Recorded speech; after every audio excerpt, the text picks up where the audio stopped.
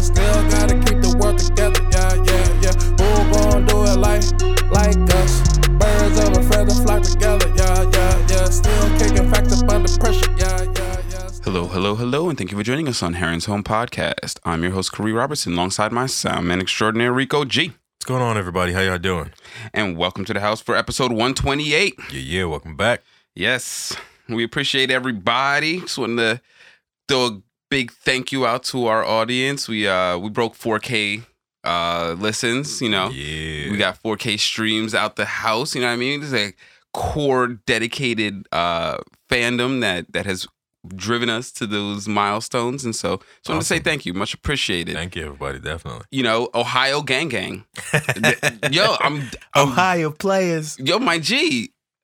I'm like, yo, maybe I need to go put feet down in Ohio and meet some of these people. Like, we have a listenership that very much listens out of there, and so yeah, we appreciate you guys. You know what I mean? I would love to actually go out there and like do a physical event and meet some people. That sounds like a lot of fun, and I don't know, nice man. Little trip. That might, yeah, you know what I mean. That might have to be something that I organize in the future. You know, maybe when things open back up and it's safe, and then I'm not being irresponsible by getting more than a dozen people to congregate in an area. Because trust me, if I throw a party, nigga, it's gonna be more than a dozen people. I know how to throw a party, real shit. Man. So yeah, man, that might have to be a thing. All right, cool. But yeah, moving on from that, you been watching anything interesting this weekend?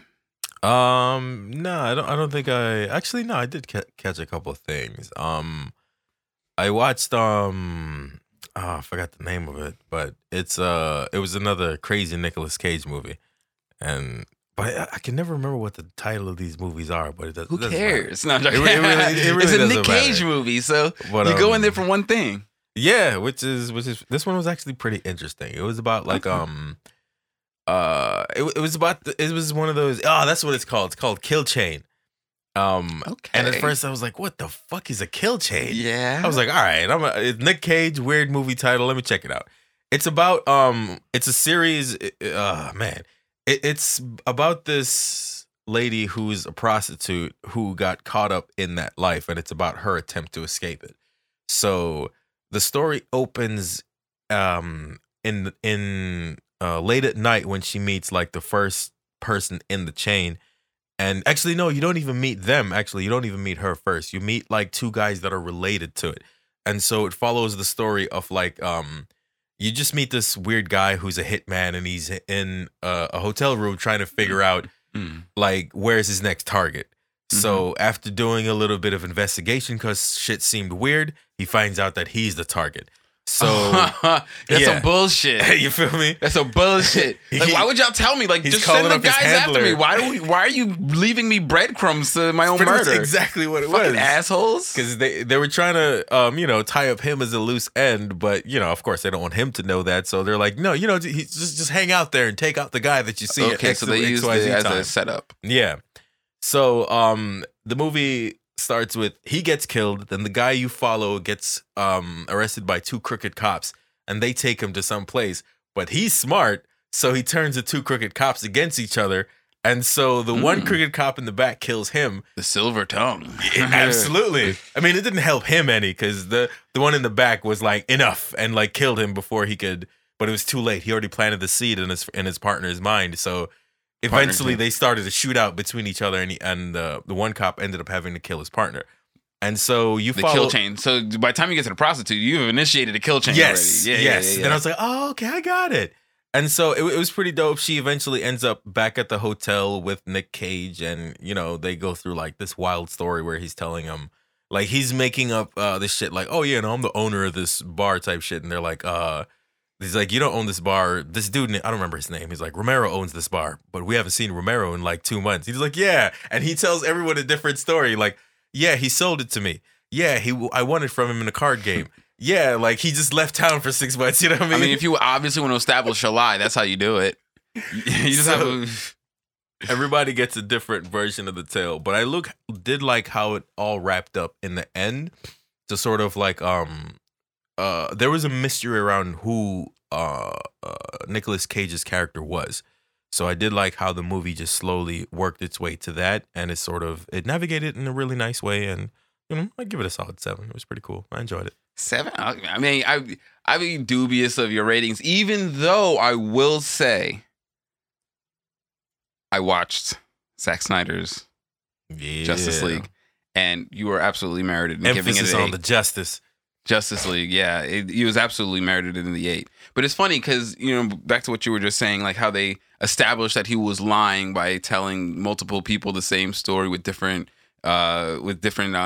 Mm-hmm. It's funny because, I think in Christopher Nolan's Batman, when he was telling the backstory of Joker, he kind of flipped that trope on the head. He did. Not by continuously telling lies, but never telling the whole story. And each person gets a weird part of the story. And Joker so you were, it seemed like he was lying, but it wasn't because he was lying. It's only because he only gave you part of the story with each person. And so that was an interesting twist of that trope. But that's what it reminded me of when you said that. But anyway, yeah, back on point.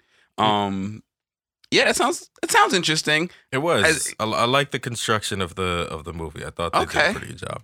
It does sound interesting the way you laid it out. I'm sure that there's a lot more meat on those bones based on what you said. I hope you didn't give away the whole movie. Yeah, right there. I was trying to be a little bit vague so as not to give away too much. But that's what's up. I like how it all played out in the end. It's one of those things where it really surprised me. Like I really just went to it because I expected it to be quirky. And I had no idea what a kill chain was. So I was like, all right, let's check it out. Fuck it. Yeah, no context. It's not like they were drawing on a reference that you were familiar with to make the title. Like, let's see where it goes. And I wasn't disappointed. Okay. I mean, I've left movies at the 5-minute mark for less. You know what I mean? So yeah. It was funny because we tried to watch this movie, and this movie is winning so many awards, and it's hilarious because every time we see this movie win an award, it is indicative of how trash the award that it is. One is, and it's called Nomadland. I haven't heard of this one. What's that about? It's about this precarious. Okay, it's based off of a book, and the book describes a demographic in America that's coming up. That's becoming more and more populous. And it's the demographic of elderly people from the middle of America, from towns where industry has been hollowed out. Mm-hmm. And so they're not poor, but they've sold all of their, they can't maintain their houses over long periods of time. So they sell their houses and they live a nomadic lifestyle. So they buy like large vehicles that they can live in. And then, they make it relatively comfortable. Sucks. And so they travel around, and one of the byproducts of this is that Amazon has started sucking up this workforce in a seasonal method. And so what they've done is that by employing large amounts of these people when they're in certain areas, and then opening up fulfillment centers in various areas where industry is already hollowed out, so there's a large unemployed population, and then drawing those people there seasonally because they lose their jobs, and then they look for jobs, and then guess where the next job is? Oh, it's 60 miles south in the town where they just opened up a fulfillment center. And so having done this over the last 18 months, they've created a population of people that now are like nomads who roam around the center of America, and there's mostly elderly white people who aren't technically poor, but don't have homes. Damn, that's fucked up, man. There is a book called No Man's Land that's written about that. And so what happened? They were like, let's make a movie. And so, and then so they were looking for funding. Amazon swooped in and says, we'll pay for this. And then it became pretty much Amazon propaganda. Yeah, they whitewashed the whole thing. So bad and so obvious that even Carolina was like, I don't want to watch this anymore. Yeah. Fuck this. And so the fact that it's winning awards is hilarious. But anyway, I forgot how I got onto that. But that's funny. Yeah, that there was that. And then I watched Zack Snyder's Justice League. Yeah. And boy, was I pleasantly surprised. So I am a fan of a few Zack Snyder works, which you elucidated to me. Like, stop hating on that nigga because he does have a backlog that does not reflect the shittiness that was Justice League. And you were 100% right for calling me out on that. So I will concede that point to you. And so, yes, I didn't have high hopes for Zack Snyder's Justice League because of the dumpster fire that was Batman vs. Superman. Yeah. But I gave it a shot anyway. on the back of this nigga is ballsy as fuck making a 4-hour movie. It's very ambitious. Like Ballsy a as fuck. So And ambitious. I appreciate him for it too. I entreated Carolina to embark on this adventure with me, and honestly, we were both pleasantly surprised and very well entertained throughout. Like, it was well worth the 4-hour watch. Absolutely. I do believe at least 20 minutes of it was padded by slow-mo. Absolutely. About 20 minutes of it was padded by slow-mo, and I think it's because he wanted that 4-hour runtime because, yeah, that's a flex. That is a flex. I mean, but he made a very watchable 4-hour movie. To be fair, absolutely, like, in my opinion, slow-mo is like literally one of the 4 tenets of his like film style. That's like okay, right on. That's one of the things he's known for. Well, and not for nothing, I'm actually grateful when he does it in combat scenes because yeah, dude, you're fucking doing some baller shit on these crazy CG, and they're moving at super speed. So thank you for slowing it down. Spoiler alert. When Wonder Woman beheads Steppenwolf at the end, that was slow-mo was definitely necessary there. It was juicy because it was really, and then on top of it was really well shot. The cinematography, it was a really good movie. Yeah, it was a really good movie. It makes me wonder why the fuck they put out that other movie.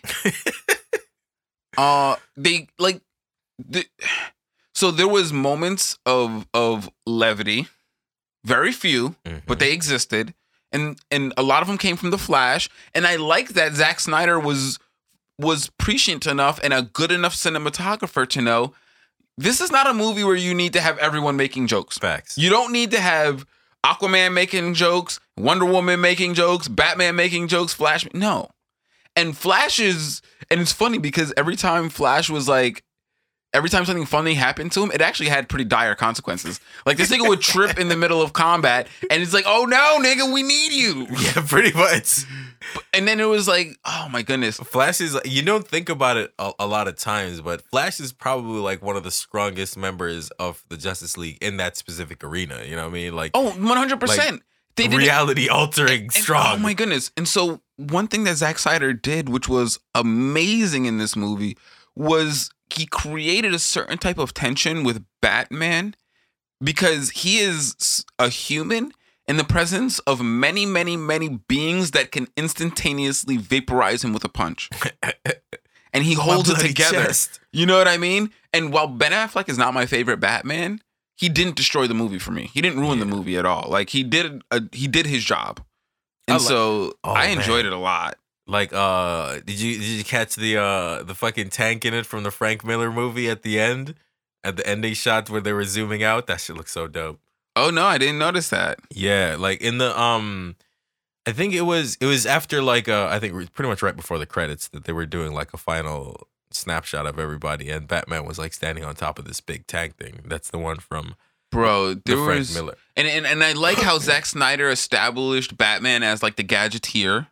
You know what I mean? Like they gave him an because he, throughout the comics and stuff, he has an established like move set, but like since he has no powers, it's like what is his like role in the greater combat scheme of these superpowered beings? And so he established him as the gadgeteer. He always had a large vehicle to use that was pertinent to the situation. Like, what's your superpower? I'm rich. Oh, my nigga. And boy, like, was that like, whew, that line was delivered very well by Affleck. I'm not gonna lie. But yeah, like whenever he was fighting, like it was always about finding the next big gadget. Like when you find the turrets. That's true. You're okay, right, so you remember in the like, damn, they took a lot of inspiration from the animation because that's how he is in the in like the Justice League Bruce Timm cartoons. That's pretty much how that's how they use Batman. I never thought about that before, but yeah, he uses his gadgets and sort of like bounce from paratrooper to paratrooper, like either sabotaging their weapons or stealing and taking it over Just so well done, man. And then it was, so you remember how so there was a lot of exposition in this movie that was just cut that was absolutely necessary. And it was like, okay, I understand the hard sell of saying in the time when they thought they were going to do a theatrical release in the movie theaters that I have a 4-hour movie. I understand the hard sell. But to see what he presented and what he had as a finished product for them, And for them not to say that this was worth the risk is wild. Oh my gosh, this movie has so many moments, so many great combat scenes. Like, and then I can only imagine on the actors' end what it felt like to do that, and then be asked to reshoot scenes for the other movie, and then be directed to do the way that they did. They were like, wait a sec. Oh wow, this is what you guys. This is what you got from what he put together. They reorganized the scenes they took the scenes out of order.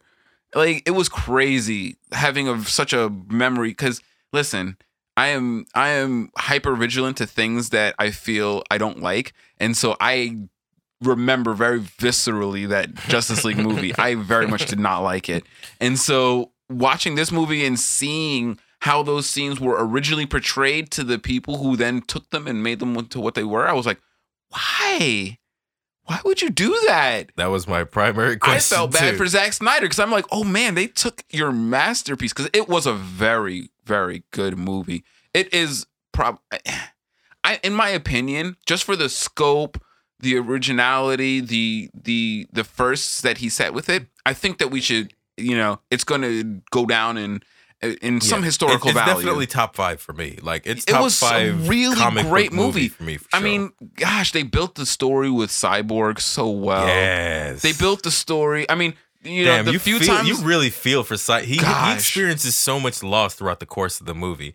Like, I really, if I didn't even mind how janky he looked. He still looked janky, but it was fine. I didn't mind it at all. Totally. Like, the CG thing, it didn't even bother me, man. I noticed it, but it never bothered me. I love the way that and you spoiled this for me, and it didn't even matter when the moment when Aquaman is talking to Flash, and he's like, so we're really considering sending a teenage boy who just lost his father in to fight the most powerful computer intelligence in the universe.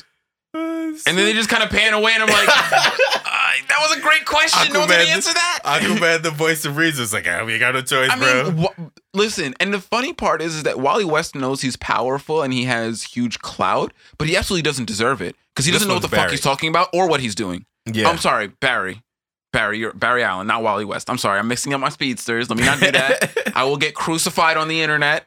I don't want to make that mistake. It was Barry Allen is the Flash that's represented here, and it was great. He played the worst Flash. He is the worst Flash. Like, he made so many mistakes throughout this movie, and I loved it. And it was so well done. I do like it. He has so a very this like young rookie sort of inexperienced, but I'm trying really hard to do my best. You know what I love though? I love that he at very least at this point in his career, he's learned that when he's in the Speed Force, you have to gently touch humans. Because when he saves Iris, you see he takes extreme care not to touch her. Yeah. And you see that when he touches other things, he's like, yeah, he'll just like poke it. Yeah. Oh man, that one scene when he's dodging the parademon and he just by the goes way, and touches spoiler him alert slightly. for ruining the movie if you haven't seen it. Like, I loved. We're gonna go through all of it. Yeah, it was so good. Yeah, when he was like dodging the parademon, then he just like lightly tapped him, like he just did the light little shoulder check and he flew like gosh, back. Man. And it was crazy, like the way that he knew. Okay, so now we're gonna go into some ending spoilers. Like, so is this the Barry Allen that's in the shows? Yes and no. So it's not played by the same person. No. The show Barry Allen on CW is played by Grant Gustin, and the one in the movies is played by Ezra Miller. But in continuity wise, it is the same person. Yes, but in 2 different universes. 2 different universes. Yes, because they actually did a little Easter egg on last year's Crisis. Ezra Miller showed up on the CW Flash. Okay, just another thing. And so, by the way, I just want to address this before I forget and we move on. Zack Snyder, I think what he did in being tasked with tying together all of these disparate movies, under the time constraints he was given, in a 1/2 movie arc, after having failed so epically on the first portion of that arc, did an amazing recovery nailed the remaining story. I mean, he really stuck it. He really, really did a great job in bringing together a whole comic universe that was not properly put together into one epic saga of a movie. Like the movie is a saga. You know what I mean? Definitely. Like you get to watch an entire. You watch multiple arcs. And a lot of growth from like the entire cast. Oh my gosh.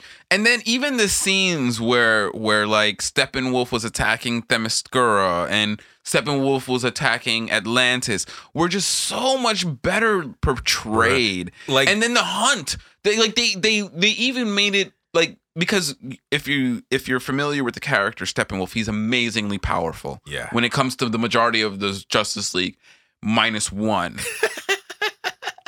Okay? And so they had to find another way to say, why is this amazingly powerful character not just taking all of the mother boxes and leaving? And they did a great job of showing, because he has to hunt for them. That's a good question. And there's a reason why he's not just immediately building this citadel and taking over Earth, because he doesn't actually know where these things are. He has to find them. And when he does, he understands that there is resistance. Like, they did such a poor job of showing the Atlantean and the Amazon resistance to Steppenwolf in the other movies. Like, if you could do it that easily, then it wouldn't even make sense for Darkseid to send someone else. Right. I did in the beginning of the movie, before in the previous Justice League, when I did not get the sense that it was the right choice leaving it with the Amazons. Based on what was portrayed, I was just like, are you serious, guys? No, the Amazons mounted a defense. Like, yeah. If this I time was around, trying to defend something and you showed me that as the defense, I was like, you know what? If they get through that, that's not your fault. yeah. That's not your fault. You definitely did Which your is true. job. Unfortunately, he was an overwhelming presence. There was nothing you guys can do. And not even just that. But you did a great job. And not even just You that, held he it down. just barely did it. Because don't forget, that nigga had the mother box This is out of true. that motherfucker when the whole gang of Amazons was riding in on his ass. It's not like he handily took any of these mother boxes. And even when he was fighting the Atlanteans, I'm glad that they showed it was kind of a little bit more stealthy of a mission, because there wasn't that many Atlanteans. You know what I mean? Because again, yeah, he they started would have kidnapping overwhelmed them him. Yo, and, Atlanteans in yep. water are no fucking joke, dude. They are very powerful in the water, as shown Yep. several times in So the he kidnapped movie. them and Yeah. questioned them He separately. slowly thinned the guard and then snuck then in. went in. Yep. And then Smart. was just fighting one-on-one with the Smart. priestess, which if that priestess had a Mira, if she had a whole battalion of Atlanteans, I don't think Steppenwolf's taking that mother box the same way. I agree. I think if the Atlanteans defended in force, he would have had a harder time. But Steppenwolf was very cunning. Also, for shout a out to mighty her warrior. for trying to suck the fluids out of his face. And that nigga didn't like that. That shit hurt. Yo, You he saw threw it. her down immediately. He was like, Yo, that shit clearly affected him. He was like, nah, B, this is gonna yo, suck. she's like, oh, word? Can I just, she's like, oh, yeah, I'm Can I not trying to run dehydrate away your from bitch you, son. ass? You know what I mean? How well does your brain work if I suck all the fluids out of your face? You need Well, all you that? are a living thing still. But yeah, once again, Atlanteans showing their metal, like it was that was really lit. well done. Like, man, I just can't impress upon the audience how weird it is to me that someone watched that movie, and even if you don't Facts. like parts of it, came to the conclusion that we're not going to find some way to put this out. Yep. Not what you put out. And the fact that you called all those actors back to mar their performances is just mind-blowing to me. It just shows like how terrible the influence of the executives in the creative process is. It's terrible. Yeah, they were chasing a result instead of like trying to construct something good from the start. And once Instead of again, just trying to tell I a feel story. so bad for Zack Snyder just sitting there watching them. Having done your job, getting fired. Well, he didn't get fired. I know, Like, he didn't get fired. He, but essentially, when you have some other nigga come and finish your shit, you feel like you got fired. nah, I mean, I'm sure he understands. Like that movie was given a date to be out long before they ever started filming. he did not finish this version of the movie until after the other movie went out? From what my understanding, he said he had a working version of this 4-hour movie, like without special effects, but essentially fully shot, and the entire 4 hours. Yeah, he you had can't- that at Yeah. 2017. He had that. Oh, no way. Get the fuck out of here. Then by 2020, when they Yeah. released that? Or Yeah. no, when did they release the last No one? idea. Let me Oh, see. yeah. Can you do that for me? Because actually, I want to think about that because that was actually kind of a long time ago. If he finished the working model of this one in 2017, when did they release the one that we are now shitting upon? That one was released March 13th, 2018. Justice League, March 13th. Okay, so clearly you are not doing this 4-hour movie in a year. You're not going to finish the digital effects for this in a year. And so this came out recently. So they were saying it was a 3-year delay. God, fuck you, investors. I guess, but I'm pretty sure you didn't make your money. Did they make their money back? Did that actually? Hell no. Yeah, the first so one, it wasn't worth it. I mean, so in the end, it wasn't worth it. Well, especially let me say with how that. good this one. The was. reason why I said that is because this movie did not do well in the box office. Okay, it that's what I'm saying. did not break $1 billion. And they definitely spent $1 billion. I think they made 789. I think that was like some of the final. So okay. Now at that point, I guess yes, you could not know what the future would hold. But in retrospect, we can now see for future information, it was a bad idea to do that. Just don't releasing that was poor. $657 million. They could have saved themselves worldwide. a physical release, all of the expenses of that physical release. You know what I mean? Because clearly this one being released during the pandemic wouldn't have had a physical release. There's no way you're going to get a 4-hour physical release. Hell nah. And so they could have had a digital release, get a booming, show people, no, it's okay. We recouped from the last movie. And then after the pandemic, do a theatrical release and then, blow it out. Do a big event, do some shit, some tie-ins, promotion, whatever you do. But I mean, like, there seems to be a much better model than what they did. You know what I mean? Like, rush it, 3 years to what avail? To have a failing box office release when there was a much more profitable model. Like, I know, guys, you want your money back. I get it. But you're fucking rich already. Chill. You'll get your money back. This is Hollywood, motherfucker. We get it. It's Hollywood and Batman. It'll work. And Superman.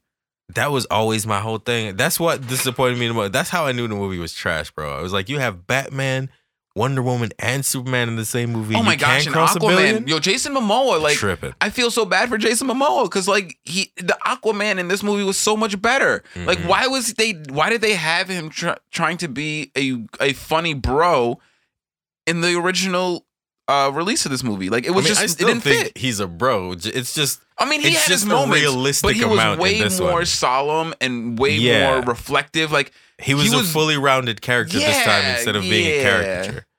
Okay, there you go. That is the articulation I was looking for. It was just poorly done in the original, man, and it wasn't funny. And he was being funny at moments when this movie was a serious movie. There's a lot of serious shit happening. This movie is heavy as fuck. So going back to the storyline, like super dark. Superman, they did a great job of, first of all, showing why Superman was absent from the movie for so long. And then the reintroduction of Superman, and then giving us very clear examples of why he could not be in the other parts of the movie. Yo, I want to shout out to Superman because one of the first things he did. So first of all, the first thing he did to Steppenwolf was talk shit. That's number one. Yeah, right? Man. Why was he so? First that was off, rude. He blocked my man's axe. The axe with his shoulder, was threatening with the nape of his neck. He said, "Yo, ding." All right, word.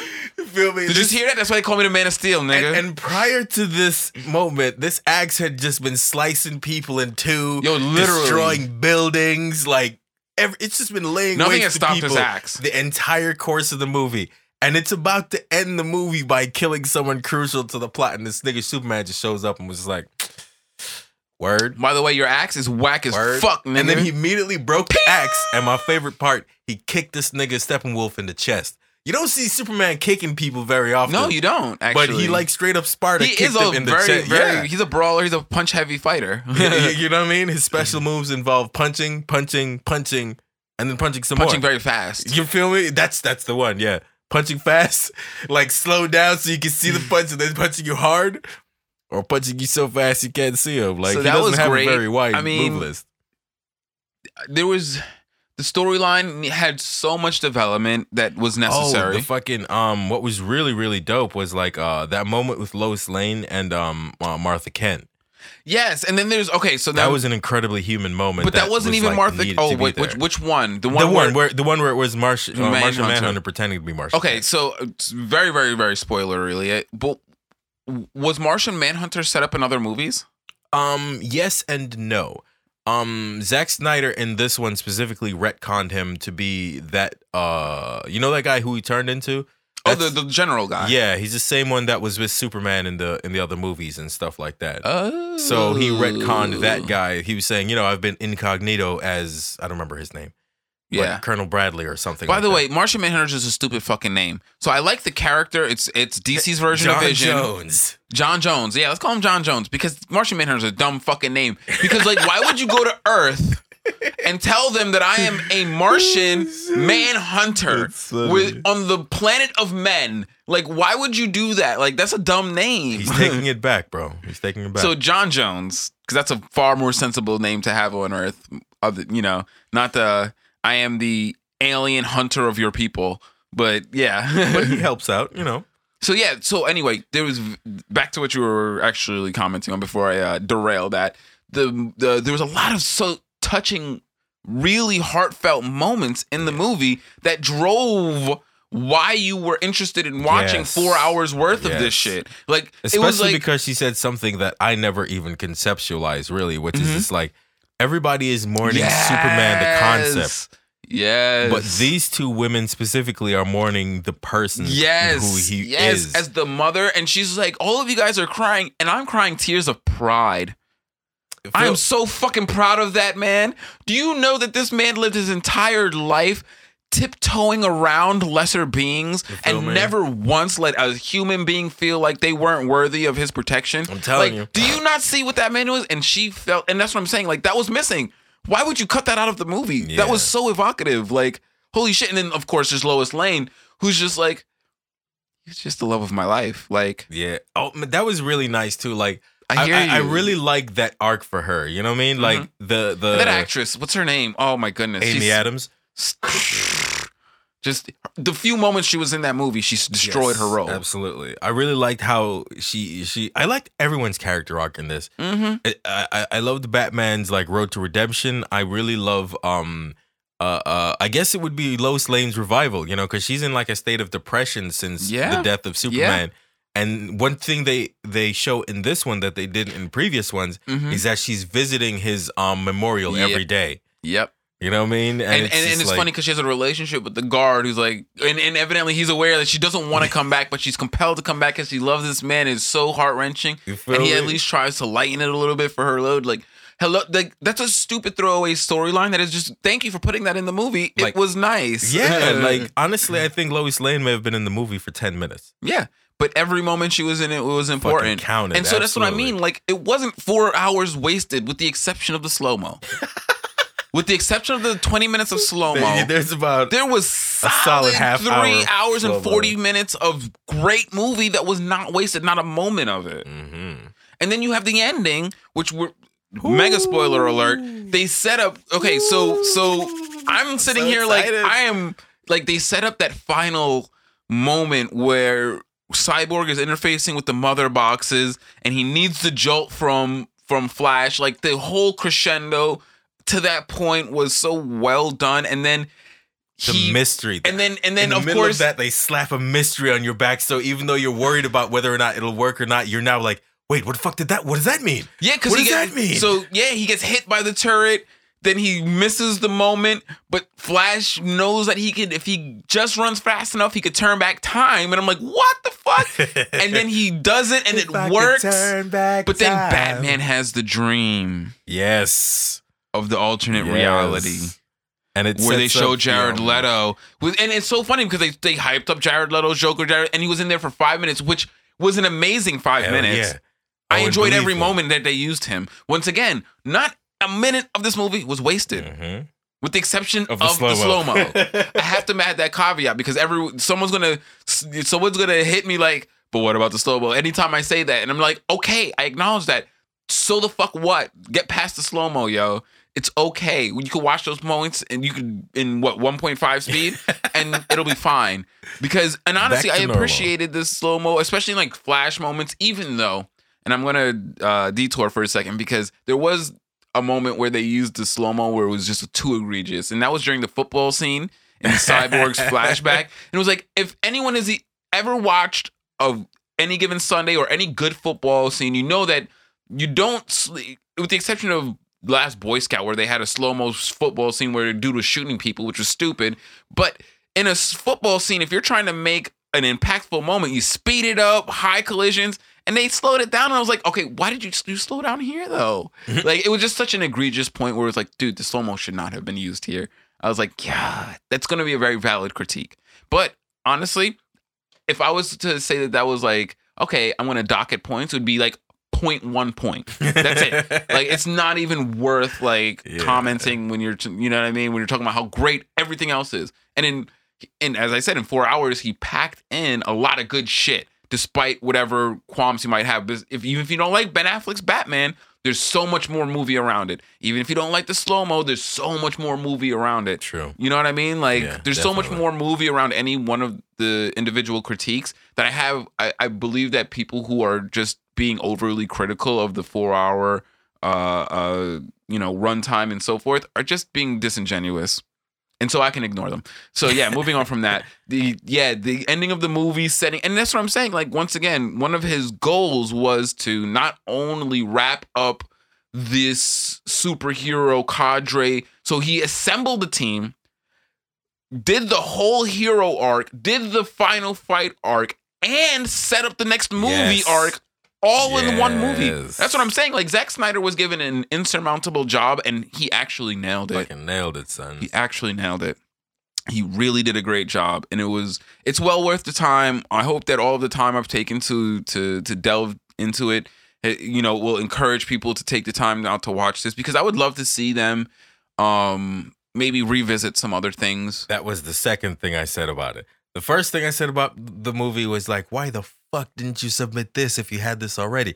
And the second thing was, if you guys were to continue the DCEU based on what was left here, I would 100% support it. I would absolutely watch whatever follows this.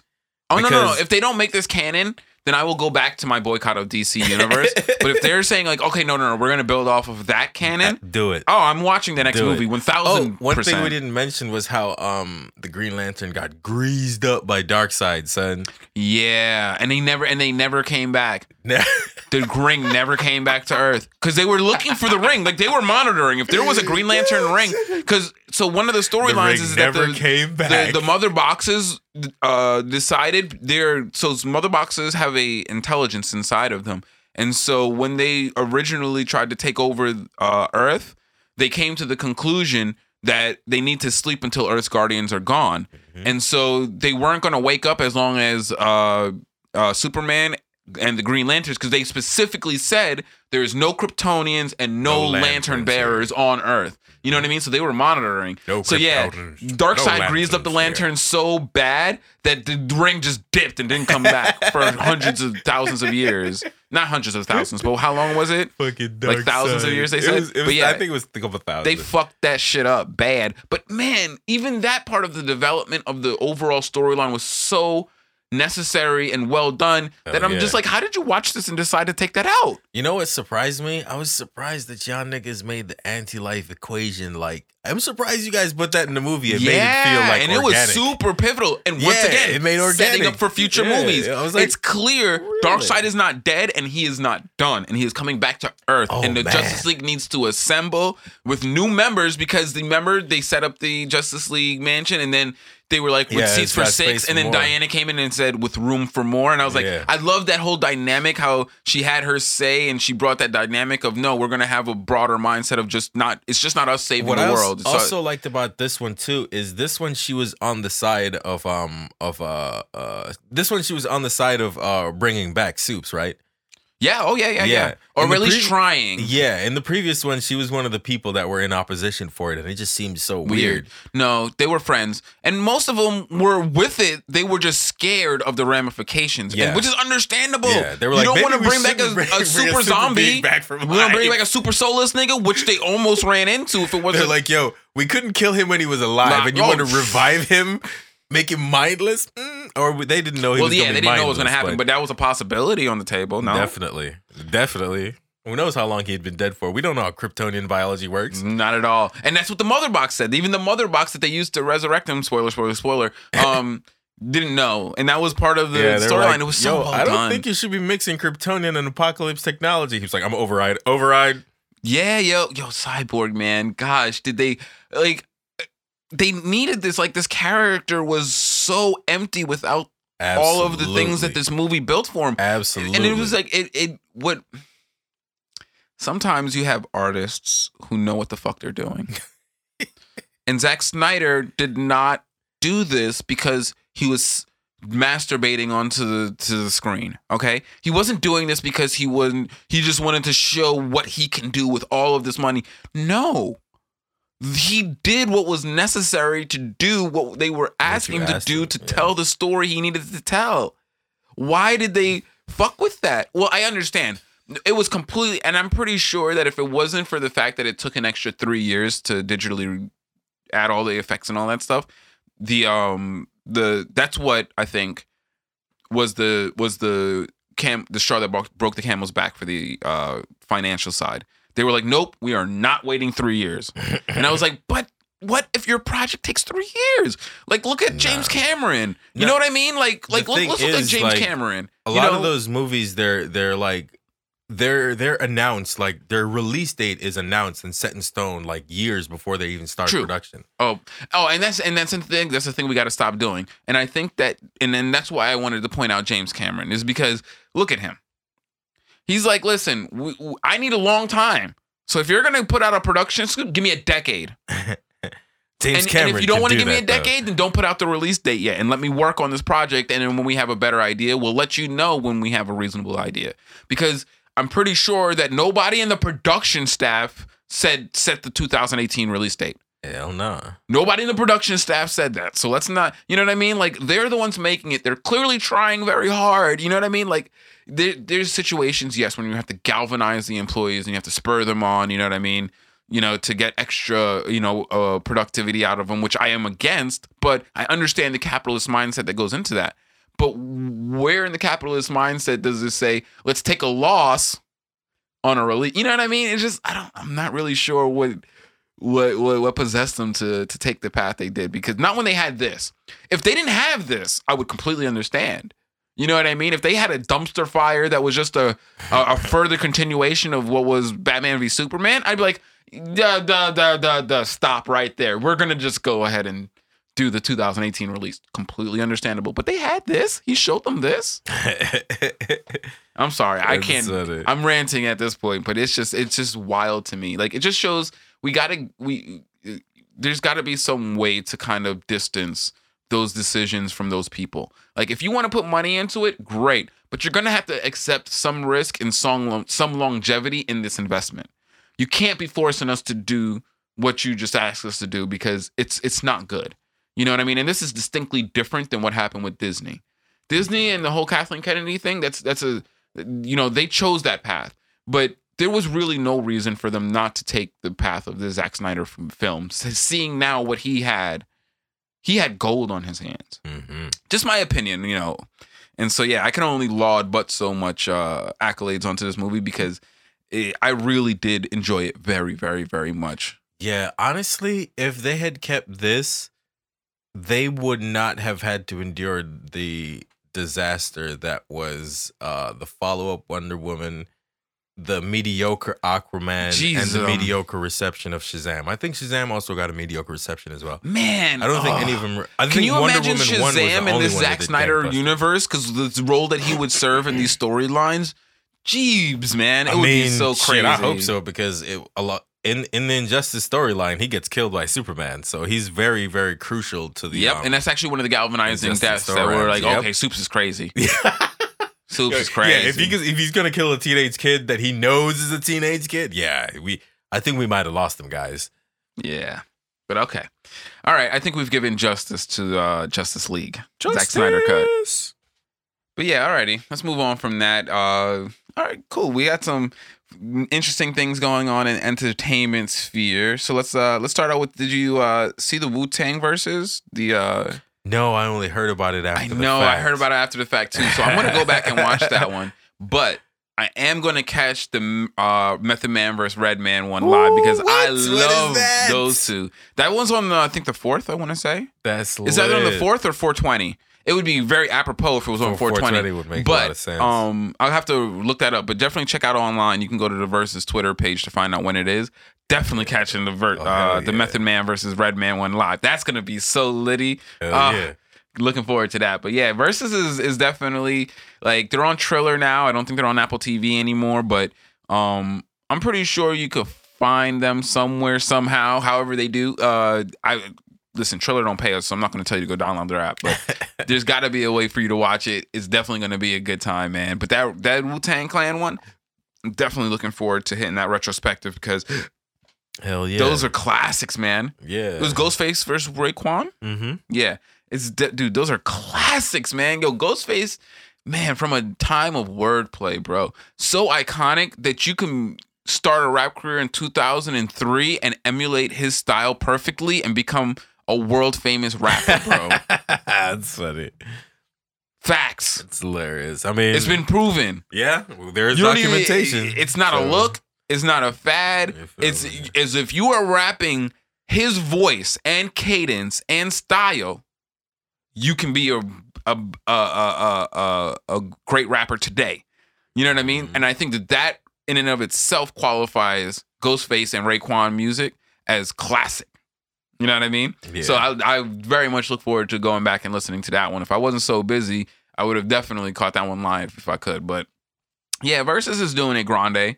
Much appreciated. I'm looking forward to those. But yeah, Meth and Red, man. Those two, man, I miss the days when those two collaborated in performance more regularly, man. Them How High days, gosh. Just Stoner Central, man. Like, it is so pivotal to the culture of growing up and smoking weed. Like, that and Half Baked. They did it big, man. Yeah, man. So yeah, I'm looking forward to that, dude. That's gonna be such a celebration. They're smart too. They're like they're some of the earliest rappers to help jump on the actor wave and understand diversify your bonds. Son. Man, you gotta do more than just say words rhythmically, niggas. Nah, I'm just joking. You really could just say them rhythmically and make it pretty far. But yeah, man. I'm looking forward to that. We got the Twitter was all abuzz with the Candace Owens versus Cardi B versus that's been going on. Is that's nah? Pretty but funny. You know what's funny? They've been talking like they talk shit to each other on social media, and honestly, those are the two personalities. Like, if Candace Owens and Cardi B are going to talk politics, they should be talking with each other. They're pretty much the same level of pundit when it comes to actual, like, are you actually politicians? You know what I mean? Like, I don't know why fucking Fox News is interviewing Candace Owens as if she's a real pundit, and Biden is talking to Cardi B as if she's a real pundit. But if they're going to talk politics, them talking it together, that's about the same level of politician. And so I think that shit is hilarious that Cardi B is just dog walking her online, just fucking. She said some shit about, I guess Candace Owens got butthurt and was trying to sue her because she said something about her husband sexing her brother. And that shit was hilarious. That shit was hilarious. Rocket punch. I know, bro. Like, that's something that only ethnic people could jab you with in the proper way. Hilarious. Oh man, it was good, man. Speaking of rocket punches, though, there's some news in the sort of fighting game sphere. Sony has purchased the Evo tournament. Yes, officially. I did hear that. So that is actually, I mean, is that a good thing? We'll see. It should be a good thing. I mean, now they have some official money behind the tournament itself, so it should put the tournament in a lot less danger. But, you know, it's one of those things where you got to wait and see. You know what I mean? Yeah, Evo was definitely in danger. It's like, yeah. It's they couldn't meet. And then the companies were not allowing them to do virtual tournaments. And it was just like, well, we can't just do tournaments recording people playing through your online service. We can't do that. Yeah, so I think one of the things I saw some guys talking about, and I think one of the things they're going to try to do is to try to do just that, is to try to facilitate more tournaments, but digitally, and to allow everything. Now that Sony owns them, they will be more willing to divest into that kind of technology, whereas they will not let third party companies. I mean, you could develop it, but you just can't run it on their platform and make money off of it. But hopefully it works, man. Like Evo has been around for a minute. It's very difficult. I'm just gonna, because not everyone is familiar with the online fighting game scene, and one of the general difficulties that all fighting games have when when your tournament is hosted online is utilizing the most low latency way of connecting the fighters in the game. Yep. And so, because the milliseconds make a big difference. yes, they're very important. And so it's been an issue because, you know, they've tried to develop some third-party software solutions for this, but the companies that own the rights to the games do not permit the third-party software to be utilized and broadcast in tournaments without DMCA striking them. And so, part of the problem is that the big companies like Sony and Nintendo and the big software developers, they don't produce their own remedies. Their remedies are all trash. And so with Sony buying Evo, hopefully now they'll actually take the time to develop a first-party remedy to this situation. Yes, so just to give some context to why that's important. Absolutely. Yeah, hopefully they'll be I able was to just realized we're talking about it, but we both know about it already. Let me give some body to that. Yeah, hopefully Sony will be able to kind of provide a nice little infrastructure for that, especially now that it looks like everything is moving into a digital environment. Yes. So that'll be interesting. That'll definitely be interesting. So thanks for bringing that one up. What else been going on? Dude, so we'll move on into some social and political topics because I know we've been running long. I know we gave a lot of justice to that Justice League topic, but so I saw online that Samaria Rice and some other mothers of people who were slain by police had released a statement kind of condemning a lot of the activists who prominently represent Black Lives Matter and a few other organizations, the Movement for Black Lives and so forth. And this is super important to me because, Samaria Rice is somebody who has really endured some of the most egregious sins of our system. I think that, of all of the people who have had people taken from them, she has been done particularly badly by not just the loss of her child, but the continued disrespect and disregard for his memory and his legacy. And so, I always pay very much attention when she cries out because she deserves it. She deserves to be heard.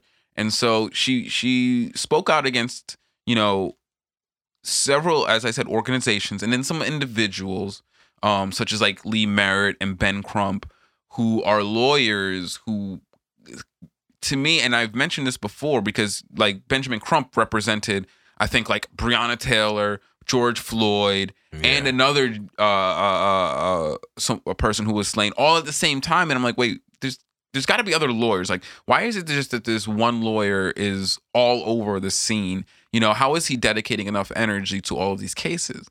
And she mentioned in hers that he was also representing her. And they had to fire him because he was not able to do that. And so that was one of the things that really struck out to me.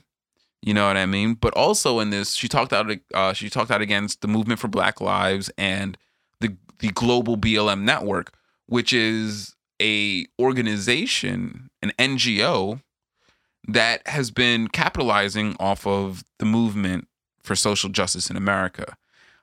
This is what I'm talking. These are the organizations I'm talking about when I say that BLM is not an organization; it is a movement, and so you should not be paying into organizations like that because they are not actually helping the people on the ground. And so she mentioned them. She also mentioned people like Shaun King, who's a known grifter. But then she also mentioned some people who I know to be on the ground doing good work, such as Tamika Mallory and Mysonne. And so a lot of the discussion I hear around this is adequately acknowledging her grief and the right she has to not always be confronted with people profiteering off her son's name when hearing her son's name itself generates so much pain for her. She should not have to confront this, especially with people who haven't asked her for her permission, who have done nothing to return some of, the goodwill back to his memory. in the ongoing fight that they're still going through to get justice. You know what I mean? Like people who aren't paying into that. And so, there's people who are monetizing this. And I'm not talking about people, I mean, not to exonerate myself, but like just mentioning his name is not what she's talking about. There's people who are making money off of this, who are taking in donations. You know what I mean? And this is problematic because they're not helping her or the family or the community or even the movement on the ground at large. And so she spoke out against that. But her critique in general was very broad and put a lot of people under the same umbrella who might not all deserve to be under the same umbrella. Her critique of them being broad is understood, but some of those people should not be lumped in together with the others. And so there was actually a response from one of the BLM co-founders that was just appalling. And I'm not even going to get into that because you can go online and see any number of people dunking on her for the bullshit she was saying. I mean, this woman just totally showed herself, just revealed her hand to say that she was full of shit. Mm-hmm. You know what I mean? And that's what to be expected. Basically, I'm the one you were talking about. Yeah. A hit dog will holler, as they say. Absolutely. And she knew. And then she had the nerve to accuse Samaria Rice as to being a state agent. Like she's trying to tear down the movement from the inside when all she's asking you is to shut the fuck up and take my son's name out your mouth. Okay. So that is what it is. That's been commentated on a lot. But I haven't seen a lot of people addressing Tamika Mallory and Mysonne's response because they were called out for their participation in Lil Baby's Grammy performance and calling for social justice. And Tamika Mallory in her response admitted that she was negligent in her relationship with Samaria Rice and that she didn't properly reach out to her to try to connect, to offer her as an activist of somebody who was publicly murdered, and as somebody who's taken up so many other less profile cases, the fact that she hasn't even reached out to her to even give her condolences and see how she can help support her in her struggle was kind of egregious. That was an oversight on her part. And she admitted that in her response. But that is not to invalidate her decades of activism that goes back way before Tamir Rice was murdered. Mm-hmm. And so, I don't like to see when people disparage her and try to invalidate and erase her as a black woman who's done much for many people and misappropriate Mysonne's participation in the public image of activism. That's not cool because there's plenty of grifters out there that we can hit over the head with it. And we got to deal with them because they're still making millions on the back of your struggle. But let's not discard people who are genuinely fighting for the benefit and for the struggle of changing the system that has aggrieved you so greatly. There are people who might have made mistakes and who are willing to own those mistakes. You know what I mean? That still deserve a little bit of grace when it comes to, their lack of support in the past. It's needless to say that we have to be mindful and look forward. And in the future, I hope to see more communication at very least, because that's also what kind of hit me, that struck me kind of weird. It was that in Tamika Mallory's admission, she said there was no communication at all. And I was like, wait, no communication at all? Like, you take up struggles all over the country and you didn't even communicate to this woman? As high profile as her son's murder was, as egregious as that was? Like, that was, the young children are killed by the police all the time, but this was like videotaped, and you didn't even, I don't know. That seems like an oversight to me. That's not to say that she doesn't focus on a lot of good work that she does do. You know what I mean? And so I understand that, but we're not going to go as far as to say that Shaun King and Tamika Mallory are the same level of activists. That's not it. That ain't the move. That ain't the move. We're not going to toss Tamika Mallory into that basket. Not yet. She hasn't done anything to prove to me that she deserves that level of criticism.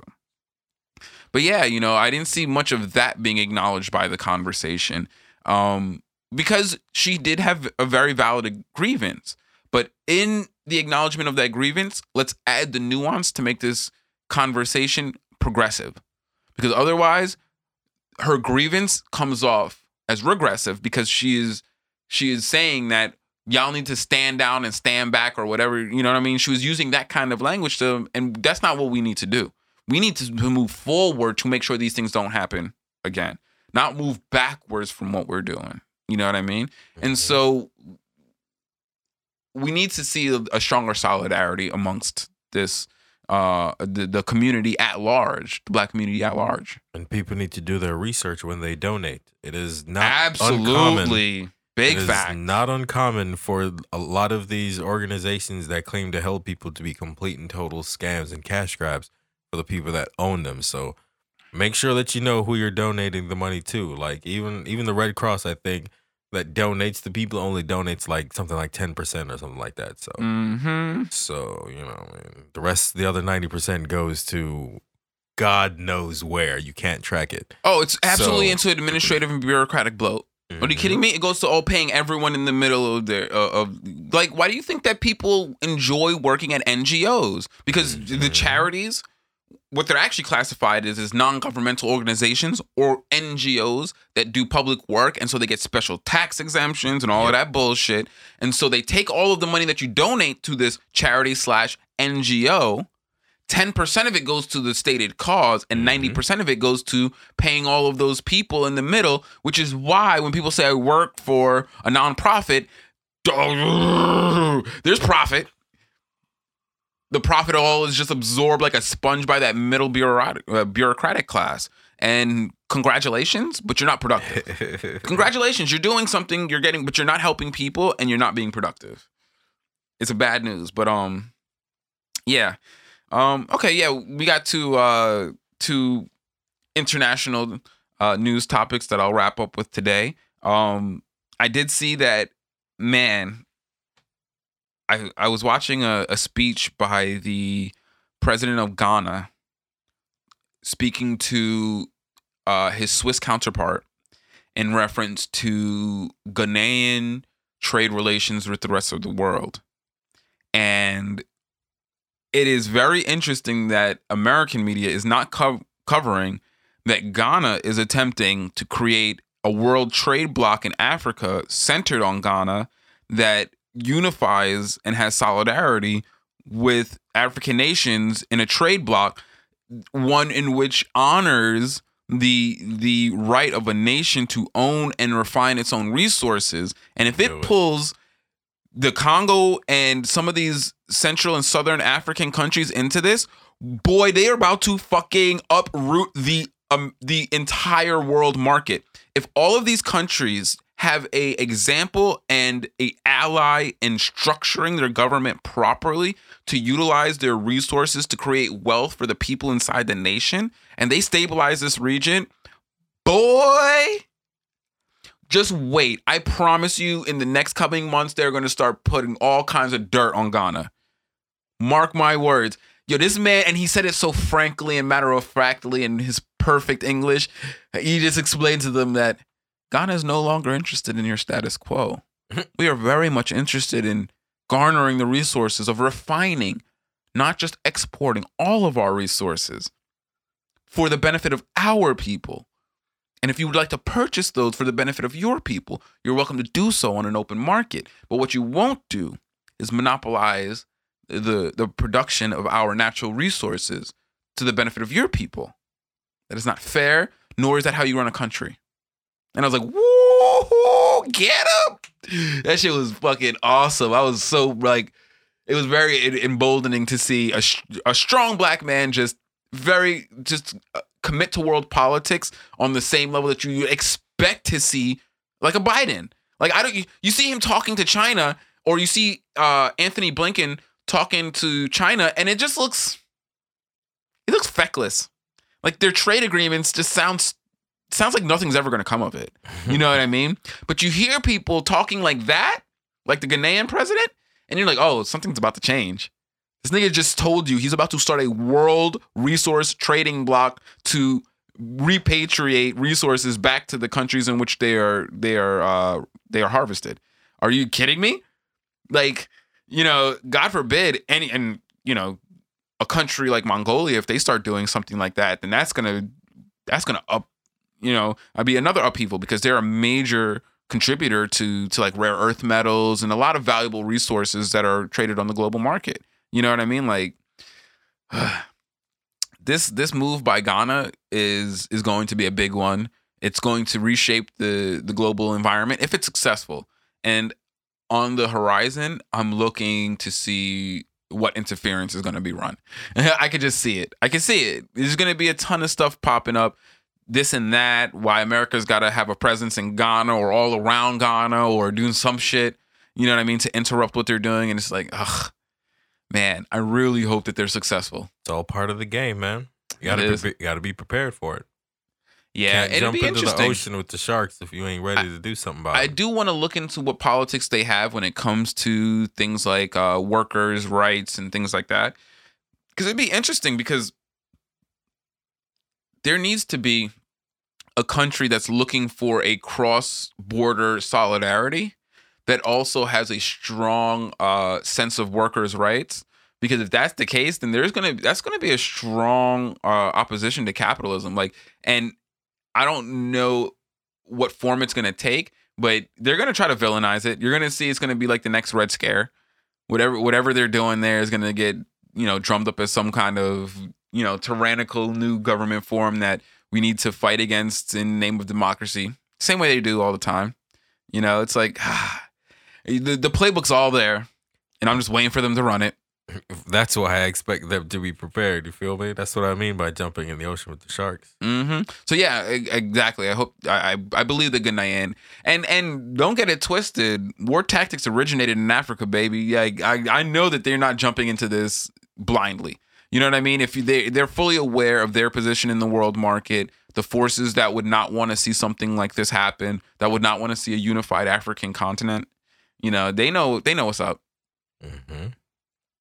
But yeah, there was that going on. And then just an update on what's going on the southern border. So I was talking with some of Carolina's family who she has family that lives on the Mexico side of the border and so forth.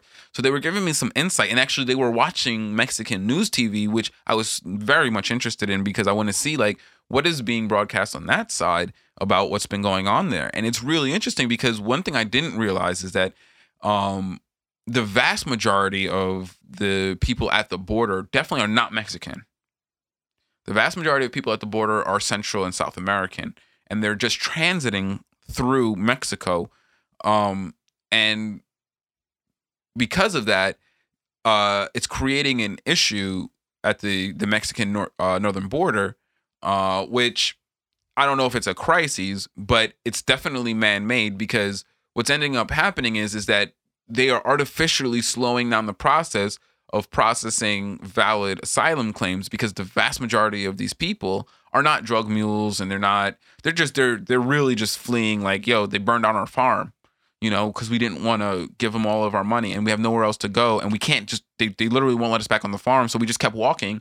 And this is what, we just want to transit through to some place that needs our labor.